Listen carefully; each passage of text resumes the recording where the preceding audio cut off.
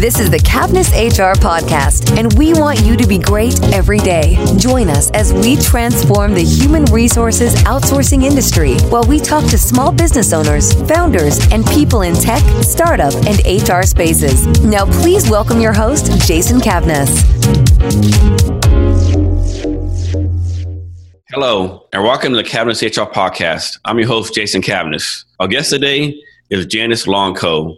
Janice, are you ready to be great today? I am always ready to be great. Janice is the president of Limelight LLC. She has 20 years of experience as a federal government executive manager, as well as experience as the executive vice president of a full-service communications company focused on training and informational productions. She is a certified coach and successfully coached at the executive level, mentored and developed leaders through her management of leadership development programs and development of training programs for industry and government. She was instrumental in OPM's e-learning initiative, and at the time, the only government service provider for e-learning courses. She was the director of the National Audiovisual Center, the government's repository for federally produced training materials.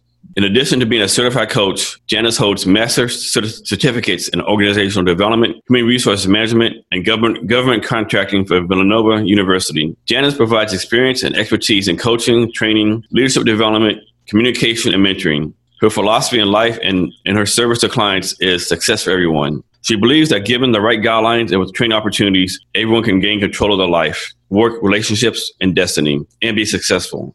She has always been of service to others in the community and at the workplace, to her clients and her associates. Janice looks forward to the challenge of helping others and the rewards of successful coaching can bring.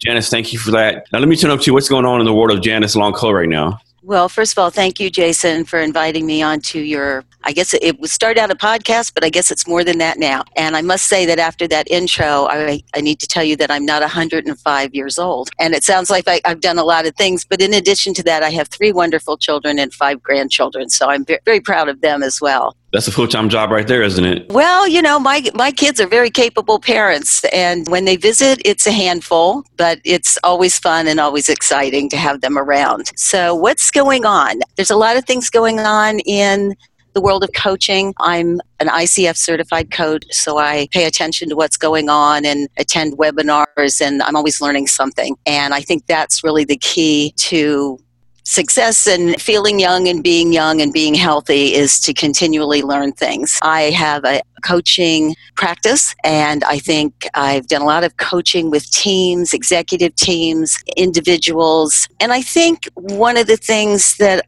I've noticed is that unlike a psychiatrist, you know, I help people reach their goals. And so one of the first things we talk about is what's going on with you and where do you want to go and what are your goals and how can we get there? And there's several methods I use for that, several formulas. But coaching also sort of takes its own path, if you will. And it's all about listening and hearing what people are really saying. And that gives a great deal of satisfaction to me. And I hope I've helped people.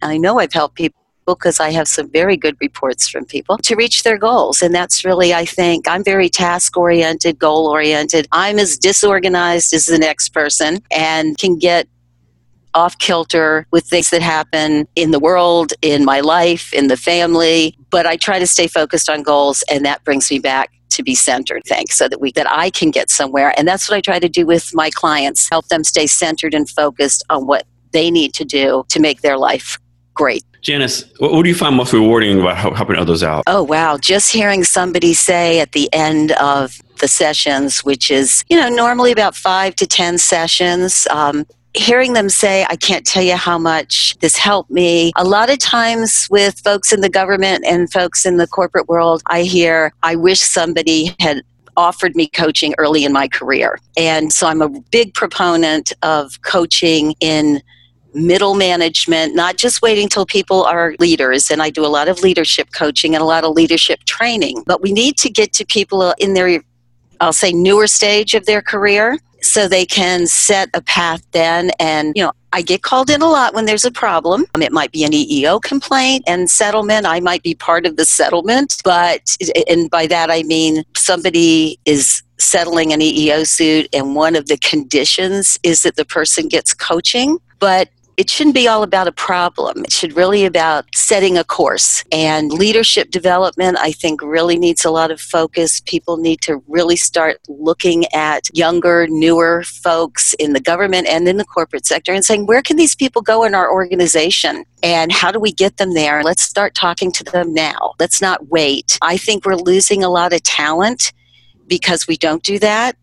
Younger people tend to get disenchanted, and we really need to do things to not just recruit them, but to retain them and tell them. I hear a lot from young people about, I don't know where I'm supposed to go in this organization. My manager never talks to me about that. That's not good leadership and management. We need to constantly be nurturing the new people that come in as well as the experienced people and be telling them, this is where we see you going in the organization. It's like anything. It's like your life. You sort of want to know where you're going. And I don't think we should wait till somebody walks into our office and says, I found a new job. And then we say, well, whoa, wait. Why not stay here? We'll offer you, a few $1,000s. And, that's not what it's about. People are following their passion, and people want to know where they're going. I know there's a stat out there somewhere that says, when somebody, when that happens, you offer more money to stay, that person usually ends up leaving within 18 months anyway. Yes. Because if they're looking for a job, there's a reason, and that extra money is probably not going to solve that problem. And that's exactly my point. If you wait until they're in your office telling you that they're leaving, they've already made the decision. And you as a leader or as a manager have dropped the ball because you weren't preparing them for what's next. And I think the what's next is really important.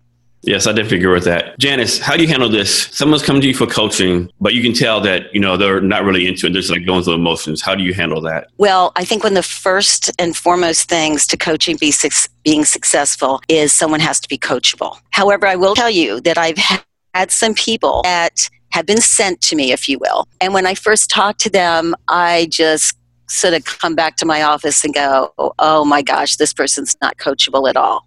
But I usually tell whoever's hired me, sometimes it's an individual, but sometimes it's an organization. And I say to them, I'm not sure that this is going to be workable, but let's give it another session or two. I have learned that next session or two is very important. The first session, I think, sometimes is intimidating. Boss, has asked for a coach to come in. People are like, why are you here? And what does this mean? Again, not knowing what's next. Coaching is very valuable, and it's not always, sometimes it's part of a situation or a problem, but many times it's part of moving the organization forward. And so I think once people get over the fear they have, also the fear of confidentiality, unless my agreement stipulates that I'm reporting back to somebody, and the person being coached would know that because I would tell them, I'm your coach. Everything you say to me is normally between you and I. However, under this agreement, I am reporting back to your boss, the head of HR, whatever. And if they're not interested in doing that, that's it.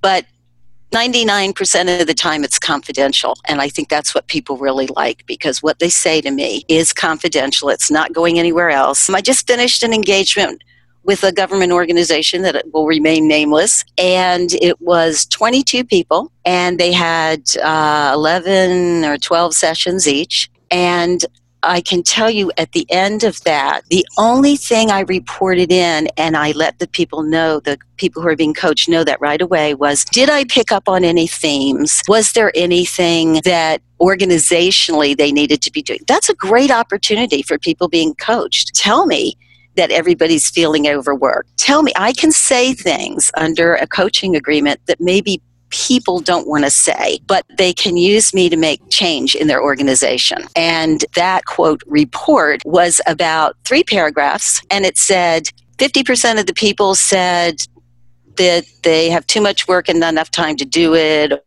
or 10% of the people said this, 100% of the people said that there's no communication in the office. And that was absolutely what was said. And that's what I find a lot. The communication is really one of the really, really key problems in the government as well as in the corporate world. People just aren't communicating. They're not saying what's next. They're not saying this is where we plan to go. They're not even seeking input. Like, our goal is to get to $100 million revenue next year. What do you all think? What do you think we should be doing? I think communication and change. Those are the two biggest problems that I see. People don't prepare for change. They don't have a transition plan for change. They spring change on people. And think about your own personal life. If somebody walks in the door and says, okay, we're moving, that's a change, and that's not easy for people to just accept. If you say, I'm thinking about moving, I was thinking we'd start looking in whatever state or whatever city. Let's go and look at it. Let's see what it would look like if we lived there. Even in your personal life, you like to know what's going on and what change is about. People need that in their professional life as well. So to answer your question, I think, and I'm not sure you asked this question, but I'll answer it. Communication and change are the two most important things that I think can help coaching. The two things that I think can help in an organization. Individuals have maybe some different problems. I mean, I've had people who come to the office and talk too much about golf or football, and all people want is, will so-and-so shut up about his name the team. That's a different kind of coaching. But it's all interesting, it's all fun, and when I say fun, I mean it's meaningful. It's meaningful to me, and I hope I'm making meaningful change, and the feedback I get is that I am.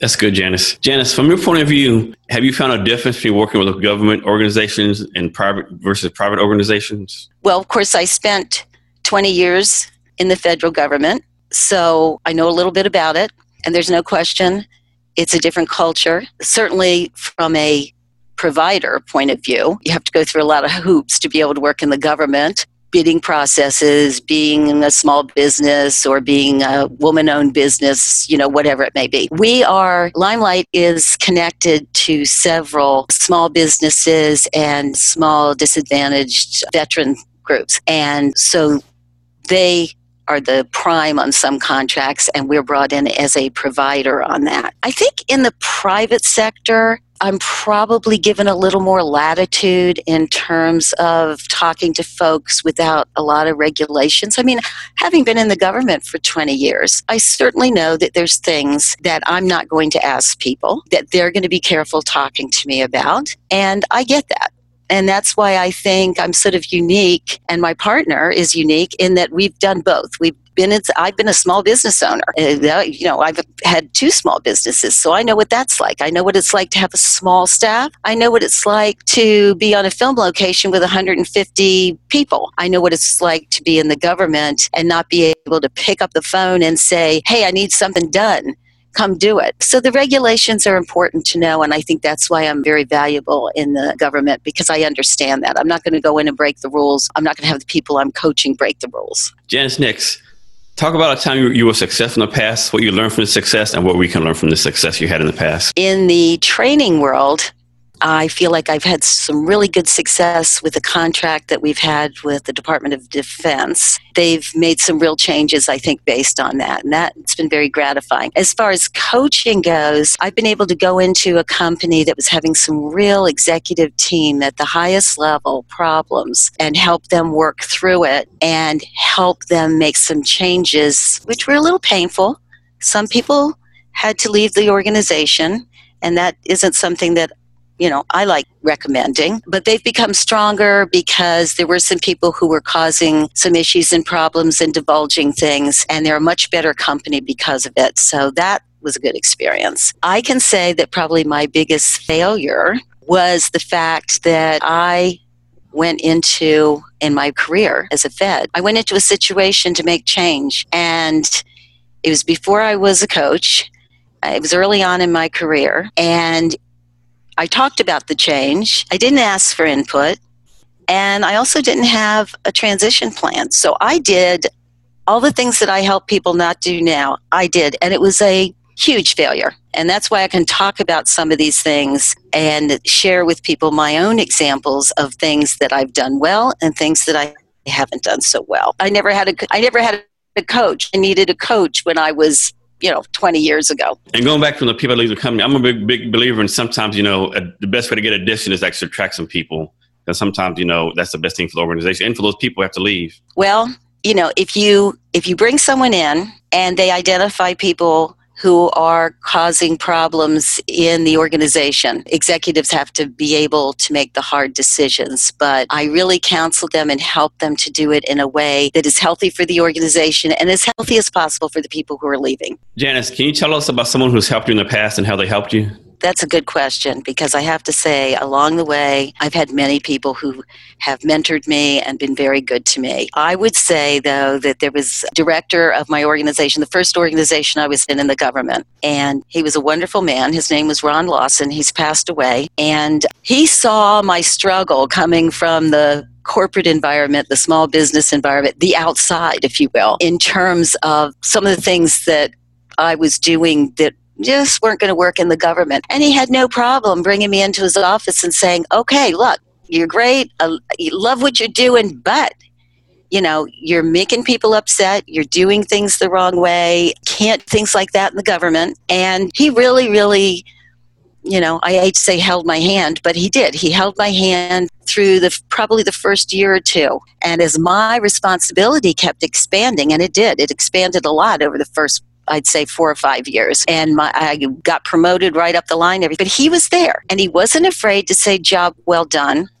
But he also wasn't afraid to bring me in and say, you missed the mark on this one. And I always appreciated that, because coming in from the outside world into the government is a real culture change. And I don't think I recognized it until he pointed out some of the things I was doing, some of the, I won't call them failures, because he didn't really let them be failures. He brought me in, and he praised in public and he criticized in private, which is one of the things I teach in leadership courses. Anybody who's going to harangue somebody publicly does not belong in a management position or a leadership role. So I learned a lot from him. He was a true leader. Yes, Janice. So on one hand, the managers and leaders have one view of what's going on, and the workers have another view. How do you make those match up? First of all, the management has to be ready to listen, and they have to understand. They have to be coachable. They have to understand that. And the company that I mentioned, where there's all this change was made, we did some diagnoses, we did some DISC assessments, and we brought them all together, and in the DISC assessment, we talked to their direct reports, and we talked to their peers, and we talked to people that just had occasional interaction with them. And that's what started the process. Originally, I thought I was going to bring them all together in a room, and because that's normally the way we do it, and go through the assessments and let each one hear where their strengths and weaknesses were. It became very apparent that they worked so poorly together that having them in the same room to hear their strengths and weaknesses was not going to work. So then we did individual coaching of each one, never divulging what they knew about their assessments, but we didn't share other assessments. The tension was just too much. And that's where some of the results came from talking to each one individually about how they were being perceived and what their strengths and weaknesses were. So in that case, it was management and people in the organization having very different views and sharing the views with management. And these are very personal views, how you view your manager, how you view the CEO, the CFO, and everything. So the communication process in something like that is very important. They have to be able to listen. We also went in with some leadership training, communication training for everyone, the staff and the executive team, and taught them more about how to communicate with each other, how to listen to each other. It was a process. And so how do I handle it? One of the things I do is like to delve into it and really find out what's going on, because sometimes if there can be a change, there can be a difference in opinion, but there can also be a real difference in just cultural things. I've had a CEO who loved to walk through the office and use foul language, and that was a real problem for a lot of people in the organization, as well it probably should be. And so having to talk to him about his language skills and offending people and having to deal with them to say it is his company and there are certain things he has a right to do. And at times I have to say to people, if you are disliking this situation so much, maybe we need to help you find a new job. But it's important to analyze, find out what's going on, talk to everyone, get the input, and then come up with sort of a plan for them to make the changes that they need to make. And sometimes it's just a coaching plan. Sometimes it's everybody needs, 5 hours of coaching and let's see where we are. But sometimes it's let's bring in some training and train people on how they should be listening, communicating, even behaving in some cases. Janice, do you have a book or books you can recommend for our listeners? Wow, I have a library full of them. Anyone who can find any information on emotional intelligence should do it. If you do nothing between now and the end of 2017 or first thing in 2018, find out more about emotional intelligence, because there's all kinds of studies out there, and I quote them a lot in my training, that when I think it was 100 CEOs were asked, what's more important when you're hiring somebody? Is it technical ability? Is it education and degrees? Is it, I don't even remember the other ones. They all said it's emotional intelligence, because I can pay for them to get degrees. I can pay for them to get technology, everything else I can pay for. But if people don't understand their own emotional intelligence and how it fits in to their life and their work life, that's just something that you can't teach people quickly. Once again, you can bring in a coach who can talk to you about emotional intelligence. But that's, a leader, anyone at the top of the organization, anybody in high-level management or mid-management, and even employees should understand all about emotional intelligence so that they know. I've had people say to me after I've coached them on emotional intelligence, or after I've done a training on emotional intelligence, not only did it help me at work, but my relationship at home or with my family, with my parents, with my girlfriend or boyfriend or whatever is so much better now that I understand how I impact other people and what I need to do to increase my emotional intelligence. So I'd say that's the one thing that everybody should learn more about. Yes, I definitely agree. I mean, that's such a big deal these days. I mean, you have to be able to do that. Janice, I understand you have something for our listeners today. Yes. At your request, I would like to offer individuals, a 1-hour consultation.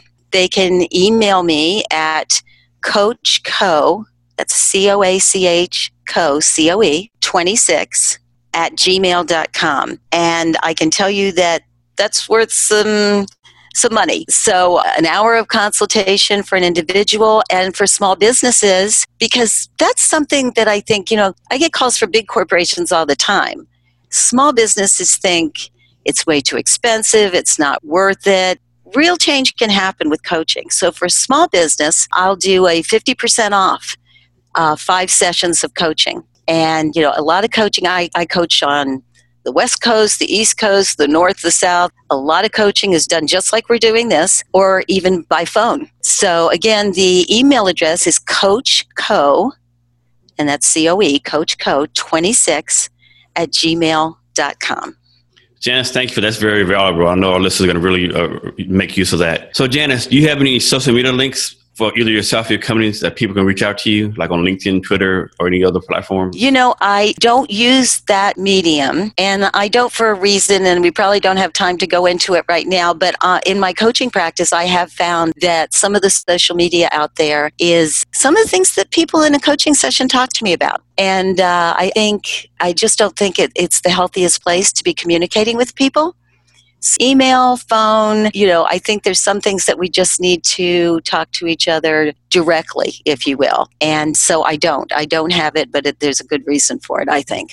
Yes. Janice, we'll come to the end of our talk. Do you have any last words of wisdom or advice for our listeners? I don't think so, except to encourage people to know themselves, emotional intelligence, and to reach out for help. If you have mental health issues, reach out to the appropriate people, and it's not a coach. Coach is not a psychiatrist or a psychologist. If you have issues that could use a coach in your workplace, in your business, even in couples coaching is a very popular thing. And I would say reach out and get a coach. A coach will tell you. Coaches are very ethical and very honest. And a coach will say to you, I'm sorry, this is something that you really need to talk to your doctor about. I had somebody call me who wanted to be coached. They had an alcohol and drug problem. And I said, that's not something that you want me for. And I encourage you to talk to your physician. And if you need the name of a mental health provider, I'm happy to do the research and help you with that. But coaches can be very valuable if used correctly. And I'd love to hear from some of your listeners and viewers.